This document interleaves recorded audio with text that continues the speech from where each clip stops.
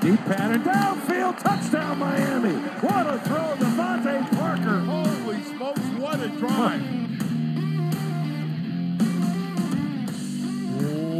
What is up, Dolph fans, and welcome to the Drive Time Podcast, part of the Miami Dolphins Podcast Network, covering your team, your Miami Dolphins.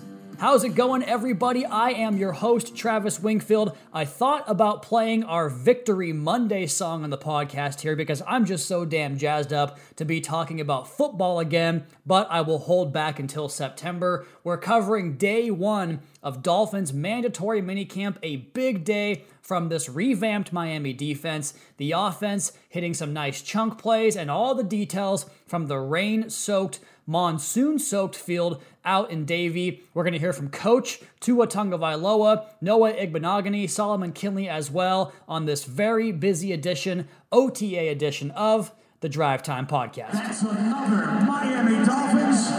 Up first on the pod, since we last spoke to you guys, we had a roster move. The Dolphins brought in former Patriots and Ravens offensive lineman. He's a guard/tackle, Jermaine Illuminor, who's played both spots as a pro so far. Last year with the Patriots, in 201 pass blocking snaps, he had 0 sacks allowed, 1 hit allowed, and 3 hurries for 4 total pressures as an offensive tackle. That stat coming from Pro Football Focus. He's played 22 games over the last 2 years and started 8 of those games, again, mostly a tackle for the Patriots in his run there the last 2 seasons. We have audio here from Coach Flores, who was asked about the signing of Jermaine Illuminor. Let's go ahead and hear from Coach on what the newcomer brings to the offensive line.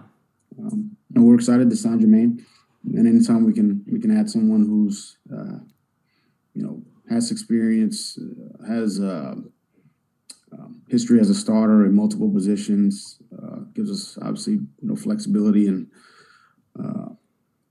we think he's a good player, and we'll add competition to the room. Met him for the first time yesterday. I was excited to meet him and talk to him. Seems like the type of guy we're just from a personality standpoint, hardworking, and loves to play, and chomping at the bit to get out there and compete and create an opportunity for himself. So excited to work with him. And in order to make room for Illuminor on the roster, Miami waived tackle Timon Paris. All right, let's go ahead and get right into the practice notes. Before we go back to media, we'll mix in some of the audio from media on Tuesday for you guys as well. Let's go ahead and start with this, and just to set the scene for you, out-of-towners who were not in South Florida on Tuesday, which basically became the Atlantic Ocean for large portions of the day. It was a picturesque morning all the way up until about practice started, even into stretching and individual drills. It was just perfect. And then the skies opened up for about 10 minutes, and we were all as a group hopeful that that was it, but it wasn't, and oh buddy, was it not. This happened several more times throughout the 2-hour practice session, and it ended with what I would describe as the Atlantic Ocean being tipped upside down and emptying onto South Florida. If you've ever been to training camp practices here in Davie, you know the bleachers are aligned right alongside the field there, and now it's the end line because the fields have been flipped in the other direction, and the media sits right above those bleachers on press row, and there are these large tents that protect us from the rain and mostly the sunshine for these summer/rain-drenched practices. But today it was so bad that the breeze that was out there and the heavy rainfall was pushing the water and the rain through the side of the tents. So I had to close up my laptop and just basically find a way to protect my laptop from getting ruined out in the rain. And by the end of practice, the rainwater was flowing off the top of those tents in a way that looked like hundreds of people were standing on top of these tents and just emptying these buckets that had a seemingly endless supply of water. Now, I'm only 16 months a South Floridian, but I've never seen anything like that. And remember, my first day at the facility last year in August, on the podcast, I told you guys a story about the puddles, how I got my shoes soaked, had to come home and change and record the podcast from home. So the campus is pretty large there at Nova Southeastern, and the walk from the stands to the building isn't far, but the problem is that uneven ground in so many spots collects these giant pools of water. We're talking 3, 4, 5 inches of water after just a few minutes, a few hours of raining. So I'm up on the platform, and we're doing Tua Tagovailoa's press conference after practice, his media availability, which if you hear that audio, you might have a better understanding of how this day went. It was very difficult to hear some of the people asking questions because we were essentially inside of a washing machine. And so after Tua spoke, he was the first player to speak to the media. The Dolphins had us clear out because lightning was starting to roll in, and they had to get us off those bleachers. And at the bottom of the platform, and I'm on this side with Joe Rose and Nat Moore and John Kingemi's in the platform next to me, and the beat guys are all the way on the other side of the platform. And I'm the last one remaining on my platform, like the last one to leave practice. So when they call us in, my only choice to get off those bleachers is to step down into those 3, 4, 5-inch puddles. So tennis shoes and socks fully submerged in water. The leg hair about halfway up my ankle, soaking wet. The shirt that I'm wearing, which is a team shirt from camp last year, it's a very heavy Nike material. It's my favorite shirt that I own. It's so nice and doesn't shrink in the wash and all this fun stuff. It just instantly, because of the material, captures all of this water and becomes this like 10-pound vest on my body from all that water. And on top of that, I have my laptop tucked up under my shirt running back to the facility so I don't ruin it. So with these short pockets that I have in my Dolphins gym shorts that are holding my sunglasses, the mouse to my laptop, my phone, my wallet, my keys, and my AirPods, these pockets are good for like maybe one item each pocket. I've got all this stuff in there, and I'm high-stepping through these puddles, running back to the office where I find shelter and toss on a hoodie in place of the aforementioned soaked t-shirt. So when we said monsoon, we were not kidding. An insane amount of rain fell on South Florida on Tuesday. And so that was kind of the story of the day, at least until the defense got on the field in the team periods. And one of the coolest parts about watching practice with Joe Rose and with Nat Moore and these legendary Dolphins was some of the commentary from the ex-players and what they could provide. Nat was talking about how valuable this practice is because it gives guys a look at how the conditions can be here in September and in October. And, you know, for a Dolphins game, heck, it's really all year round. Remember the Arizona game in 2016 when Tannehill tried to throw that screen pass and it slipped out of his hand and went backwards for one of the most prominent blooper reels in the last few years in the NFL? That was a December game, so this kind of stuff can happen really anytime on the calendar. So Nat and Joe loved it because they said this is just part of life as a Miami Dolphin. They were there before the practice bubble. They were used to practicing in this stuff. And Nat Moore talked about how it's like catching a greased up pig out there, trying to catch that wet football without your gloves. And he said the receivers it's a good opportunity for those guys to learn what it's like to try to catch a football in those conditions. And Tua would later say the exact same thing. More on that here in just one moment about practicing in the rain. So there were some drop balls. There was one instance where Reid Sinnett, the Dolphins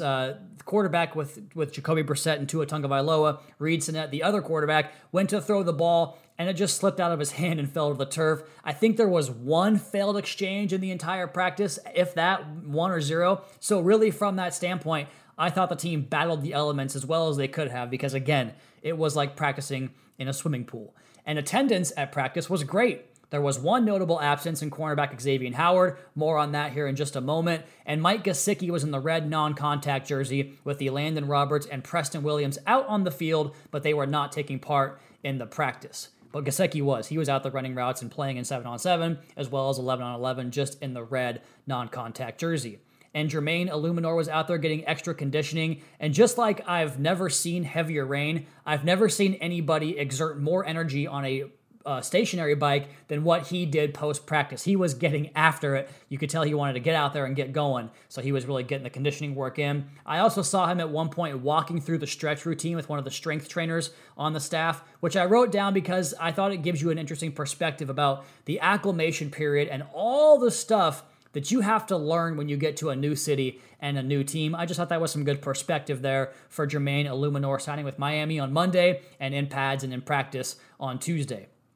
Some of my other pre-practice notes that I just wrote down for the hell of it. I wrote, my God, Jaelan Phillips is built like a house. What an impressive specimen he is. And I wrote the same about Malcolm Brown, new Dolphins running back, listed at 5'11", 222 pounds, but he really carries it well. He's well proportioned in that it's not all like in the midsection or in the bubble or in the legs or in the arms or anything like that. He's just a brick house through and through at 222 pounds.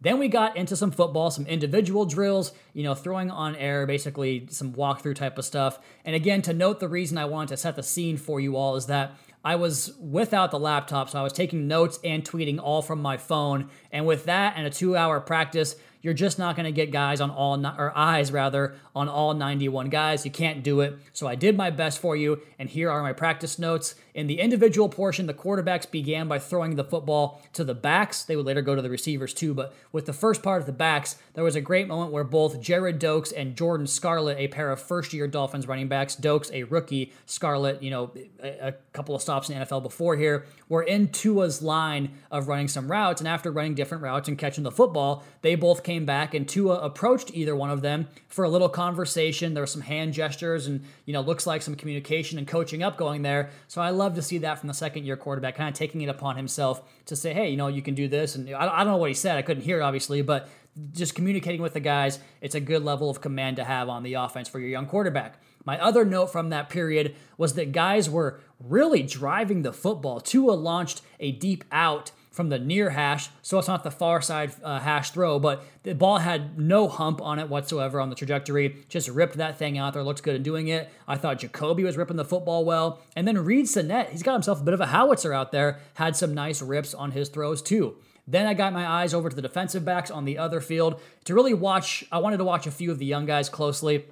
Noah Igbinoghene, Javon Holland, Brandon Jones. And I'll tell you this group is so much fun to watch. So we talked about the Birds and the Hoods last year, the game they had where they were tracking, scooped up balls or intercepted balls or batted balls, and it really created this level of competition, which of course then bred the number one takeaway defense in the National Football League. But these guys, it's like its own little community down there. They're so charged up, and I think a lot of that stems from what GA brings, who is just always on 10, and Coach Burks also, who does so much on-field teaching. We talked about this with Byron Jones last year and how much he spent time pre-practice working on ball skills and tracking and locating and how to go up with the right hand, how to jump off the right foot, all that fun stuff that goes into playing the football in the air, and how good of a job Coach Burks did with Byron Jones, which produced his career high in interceptions in 2020. Then we break into 7-on-7s, and the very first note I have in here was a ball was deflected and picked off, and Tua was the quarterback, and I had a great view of this right in the path of the flight of the football, and there was this itty-bitty, the tiniest of windows you could imagine that he went for. He shot it in there, and Sam Eguavoen made a hell of a play to lunge in front and get a hand on the football, and it popped straight up in the air, and when it does that, you know what's going to happen. It's picked off by Jamal Perry. And this was a theme on the day for the Dolphins practice. The ball just kind of slippery, falling through hands and getting batted up in the air, and plenty of interceptions to go along with that. Justin Coleman pulled one down. He skied up high for his interception for what was probably the best play of the day for my money. He went up with one hand to pull this thing down, kind of Odell Beckham-esque, to pull down a Jacoby Brissett throw. I'm not sure who he was going for there. I didn't see the receiver, but an absolute hell of a play inside from a Dolphins cornerback there in Justin Coleman. Then Nick Needham got himself one, and that was an impressive play from the third-year cornerback where he really ran the route for the receiver. The receiver sets it down a little bit of a hitch route, didn't really come back to the quarterback, but Needham saw that and fired out of his back pedal, and even with that, with Needham going upfield and the receiver kind of planted waiting for the ball to get there, the ball was kind of in both of their hands at the same time, and he just ran through it and simultaneously pulled the football out and went racing towards the end zone for a return pick six, and he was absolutely fired up after that. Love seeing that from the guys having a good time out there playing ball. Trill Williams got himself a nice pick as well. Javon Holland corralled one on an overthrow, and speaking of Javon Holland, he and Noah Igbinoghene were both out after practice after everybody was off the field. And everybody did run gassers. The entire team ran gassers to close things up. But they were the last two guys out there, and they really seemed to enjoy it. I mean, playing football in the rain, that's like the ideal day for the 7-year-old kid inside all of us, right? So we got to see that with the two young guys out there, enjoying ball, enjoying the fun time. And I thought it was interesting that both those guys were the ones doing it because, as we've detailed here on Drive Time, both Noah Igbinoghene and Javon Holland's parents were world-class athletes. Holland's father, a CFL star, and then Igbinoghene's parents, world-class Olympians. And they both had strict training regimens as kids. And of course, there they are out there getting their extra laps in after practice. So built and cut from the same cloth there with Holland and Igbinoghene. And I do want to address the, I got air quotes on this on my notes, overthrow aspect of the prior note. talking about the Holland interception. So in these practices, you don't have sacks because, well, we don't hit the guys in the red shirts. So when pressure arrives on the quarterback, the rusher has to let up, and the quarterback will extend the play and look to make something happen off script. And that was the case a handful of times in this practice. And on a lot of these plays, receivers will break off their route and they'll take off upfield trying to strike the big play on the kind of scramble play or the broken play or, the extended play. So there were a lot of instances where the receiver was behind the defense, but the defender was in the hip pocket with the quarterback on the move and, just kind of a bunch of chaos everywhere. So you have this tiny window over the top. You have to loop the ball over the underneath corner and not overthrow it over the receiver. And really, again, the first time throwing to a lot of these guys in team periods, like a Will Fuller, for instance, a Robert Foster, Jalen Waddle, these newcomers. And in those conditions, those throws are about as likely to hit as a half-court shot, and not a half-court shot from Steph Curry or Dame or Jimmy Butler. I'm just throwing him in for the Miami Heat. But I'm talking if you or I were out there shooting a half-court shot, the probability of hitting those is very, very low. It's a tough throw with the conditions, the chemistry still developing, and of course the scramble play there. So when you call those overthrows, I take a bit of exception with that. So the defense really got after it in both 7-on-7 as well as 11-on-11. 7 interceptions in total on the day. Williams, Holland, Needham, Scarlett, Perry, and Justin Coleman had the 6th, and I did not see who had the 7th. I'm sure one of the beat writers had that note in there, but I did not catch who it was on the 7th interception. My apologies for that. Also, two of Tagovailoa's passes that were intercepted were those tight window throws that just went skyward after getting tipped, and a third went into the intended receiver's hands and fell out into the lap of a defender parked right on top of the receiver. So context matters in that sense. And I love the way Tua responded late in practice in the 2-minute drive. We talked about his EPA in the fourth quarter, his passer rating in the fourth quarter, the winning time moments of games. I thought we saw that again in this practice, or 2-minute period, clock period, whatever you want to call it. He was really good in that area. He floated a beautiful deep shot down the sideline to Will Fuller, who stacked the DB and hauled it in for a big, big gain, probably 40 or 50 yards. And there were a few deep chances that Tua put on the money, but they just weren't quite completed. There was one where Devontae Parker did a head whip. You ever played baseball? A head whip is when you take the wrong route initially in baseball and you're off to your left and you have to whip back around to your right. Parker did that because the ball went kind of a sideways direction because it was one of those post-play scramble drills where Tua got out wide and threw a ball up for Devontae Parker. And he's working for the football. And I just kind of get the feeling that maybe those balls are really tough to pull in on a circus catch that he attempted to make because you're looking back up into the rain with the football coming from the same trajectory, really as the rain is descending in that same way, falling right into your face. So I have to imagine that's a tough way to try to make haste down the field. He also found a really nice rhythm with who else? Former teammate and rookie out of Alabama, Jalen Waddle. I think my favorite throw of the day was a crossing pattern where Tua saw Jalen coming from one side of the formation, and he hadn't yet cleared the middle of the formation where that Mike linebacker typically plants himself, or the spot drop in the middle of the football field, and Tua throws it with anticipation to a spot, and it was real finesse and kind of softly laid out there so that Jalen and the ball kind of intersected at this point of the field at the same time, and what that did was created a really good run and catch opportunity right on the other side of the middle of the field, right on the other side of that middle defender in the middle of the field there. And now we aren't hitting our guys here, but I think Jalen, based on what we've seen in his college tape and everything else, could have made something happen on that one to take what was a 12 or 15-yard game and possibly turn it into a house call from the wrong side of the 50-yard line. So a possible long touchdown there. We can't forecast that because we don't know, and we obviously want to tackle a guy, but just the space that he had on that play and the anticipation and finesse of that throw, I think you see the way that can be, a chain mover with a certain player, but you go get a Jalen Waddle with the hopes that he can turn his punt return skill set on the field there and turn it into a long touchdown pass. Speaking of long touchdowns, Kirk Merritt did that on a well-thrown ball from Jacoby Brissett. He catches an in-breaking route and just tore it upfield for a long touchdown, again, from beyond the 50-yard line once again. He had some really nice plays on the day, I thought, looked explosive and had strong hands in tough conditions, caught another ball in the end zone down late in the red zone drill there as well. back to Tua. He found that nice rhythm with Waddle, which included a beautiful toe tap catch on the sideline. He had another nice catch up the sideline that would have set up for another chance at a catch and run, which we don't get a chance to see, but that's what you want to put him in, positions like that. It's just really nice watching him get the football in his hands because you know what he can do, and boy, he looks electric out there. Speaking of electric, I thought Will Fuller was as advertised. He looked the part with his route running, creating separation, and the deep threat that he's been his entire career, logging the biggest air yard reception of the day, coming off the left hand of Tua Tagovailoa. He was getting open, creating separation, and again, making the big plays down the field. I mentioned Merritt. I thought that his performance really shined in practice. I liked Robert Foster making some nice plays in this practice. Devontae Parker had a really nice diving catch on another throw from Tua that I thought was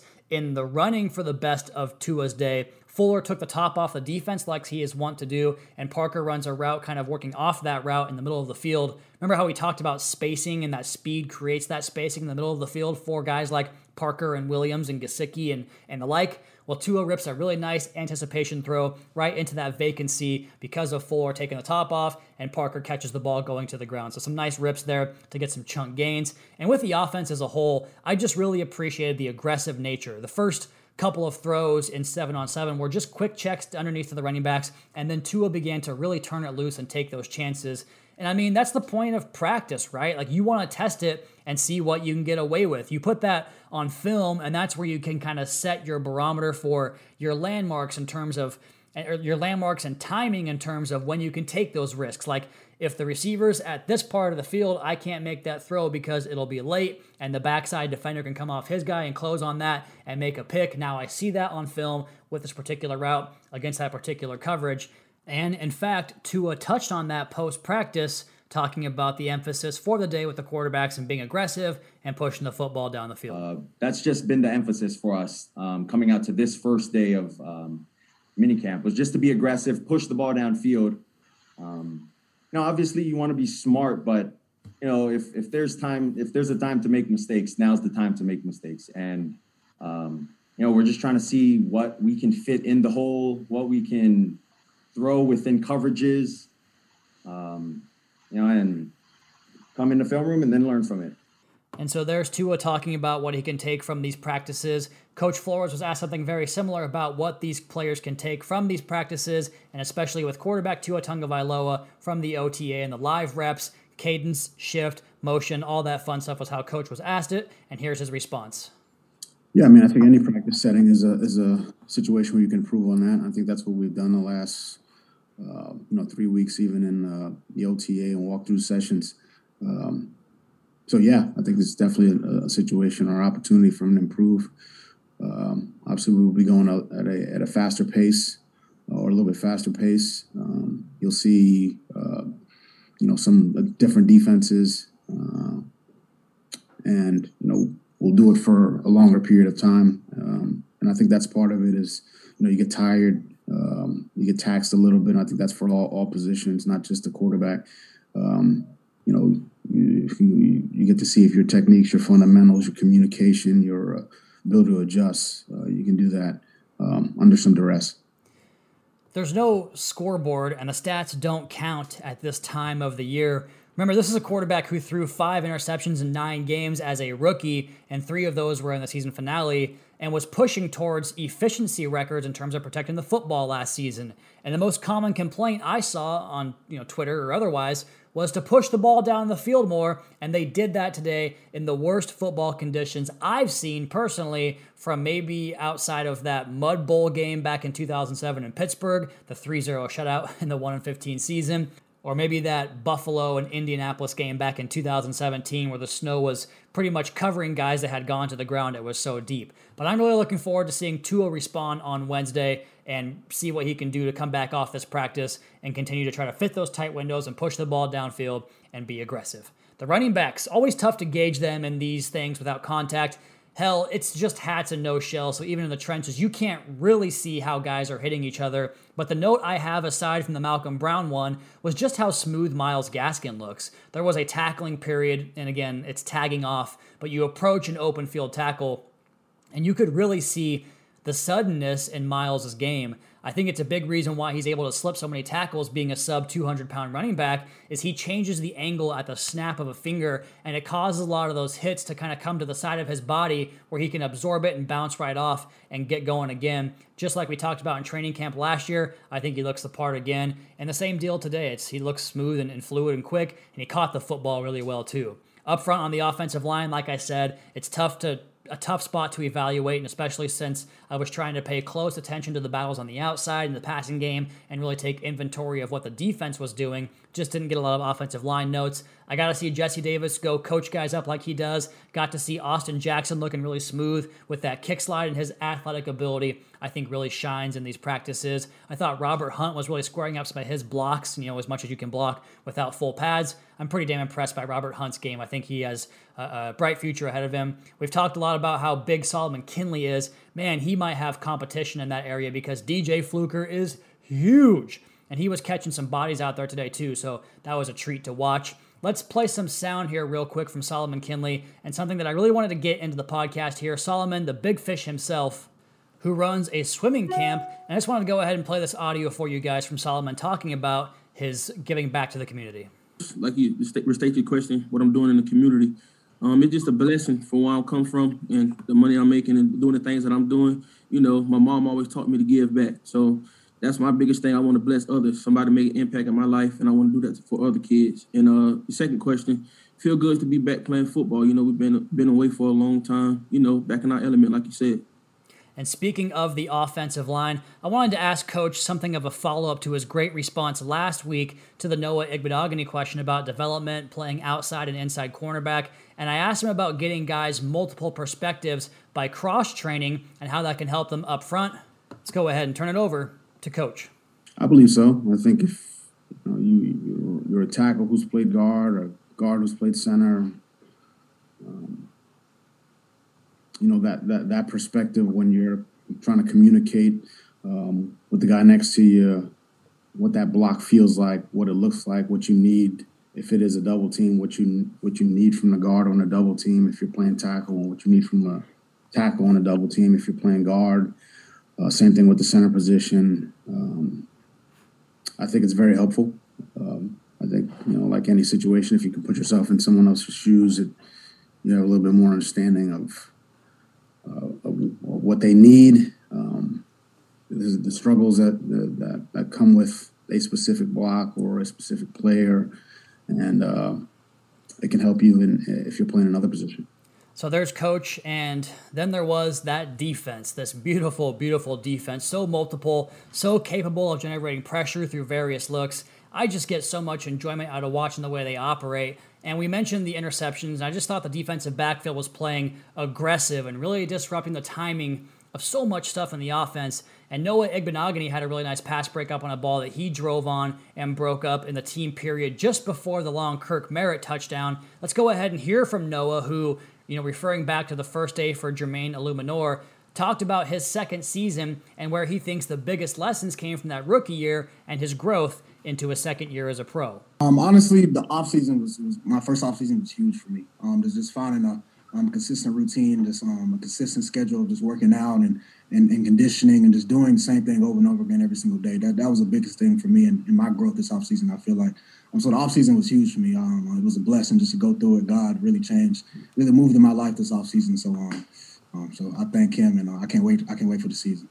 And in that secondary, I mentioned him working with Javon Holland post-practice, and we've heard Coach talk about Holland's ability as a communicator at Oregon, and I sure did enjoy watching the back and forth with, he and Brandon Jones and the rest of the defensive secondary. I mean, the hand gestures and nonverbal skills and whatnot, that's all you can really pick up, but they were very active in that entire secondary as far as communicating with each other, and that was a great sign once again here in year number 2 under Gerald Alexander. I thought Holland, as a player on the field, looks positively fantastic. You can really see his instincts, and he anticipates things and caps routes before the quarterback has a chance to see the opening. He can really flip those hips and run, and his instincts and speed both take him to the football. I talked a lot about him on draft weekend, but seeing him out there in the aqua and orange, he's a player I'll keep a close eye on Wednesday and into training camps. I think he's fun fun guy to watch. And Brandon Jones, too. We talked about his cerebral aptitude a lot and how much of a requirement that is for guys in the secondary.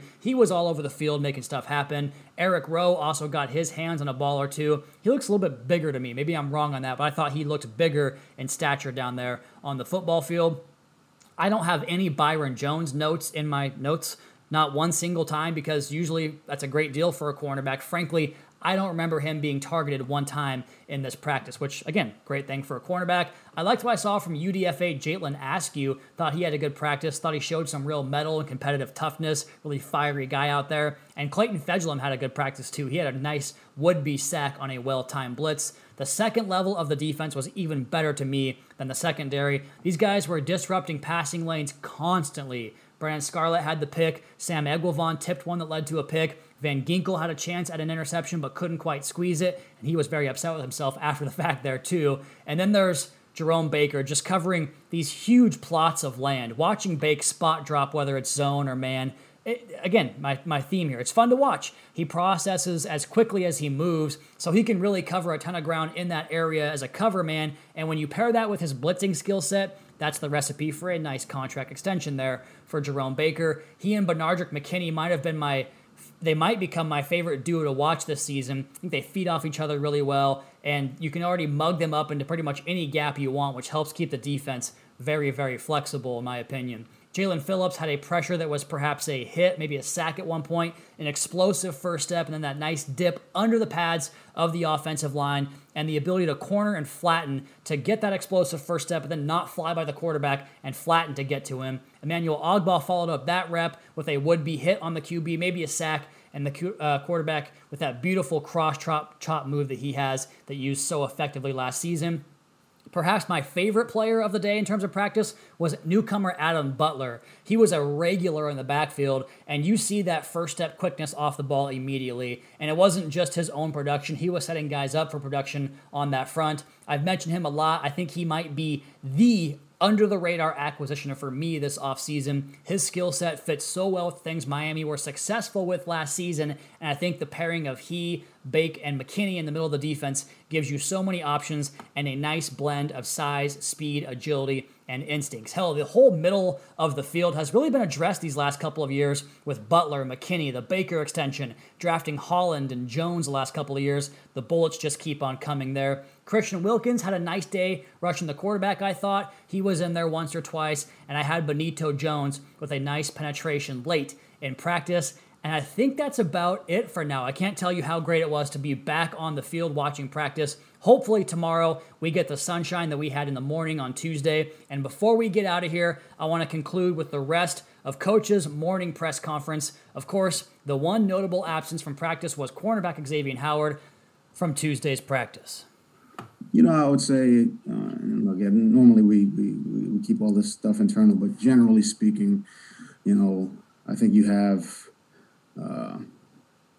you put them in buckets. So you got contract extensions, you got free agent contracts. You know, so we have a player, we extend the contract. You have free agents who we bring on.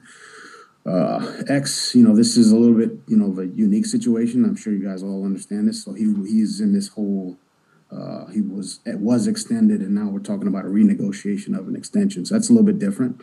And we've had a lot of discussions about that. Again, very unique situation. Where we're talking about a, you know, potential renegotiation after, you know, 1 year. So I think, you know, those turn into, you know, longer conversations, and you know, we understand that, and you know, we've you know, obviously had a lot of talks and conversations about those, and we'll continue to have those and keep those internal, but it's a very unique situation. And there you have it, day one from OTAs. Feels like training camp, doesn't it? which is right around the corner, getting a little bit of appetizer here in June. It's an absolute thing of beauty. We're going to do it again tomorrow, but in the meantime, that's going to be my time. You all please be sure to subscribe to the podcast on Apple Podcast or Spotify, Google Play, wherever you get your podcast from. Go ahead and leave us a rating, leave us a review. Follow me on Twitter. It's at Wingfield NFL. Follow the team at Miami Dolphins. Check out the Fish Tank and the Audible podcast, and of course, MiamiDolphins.com. Until next time, fins up.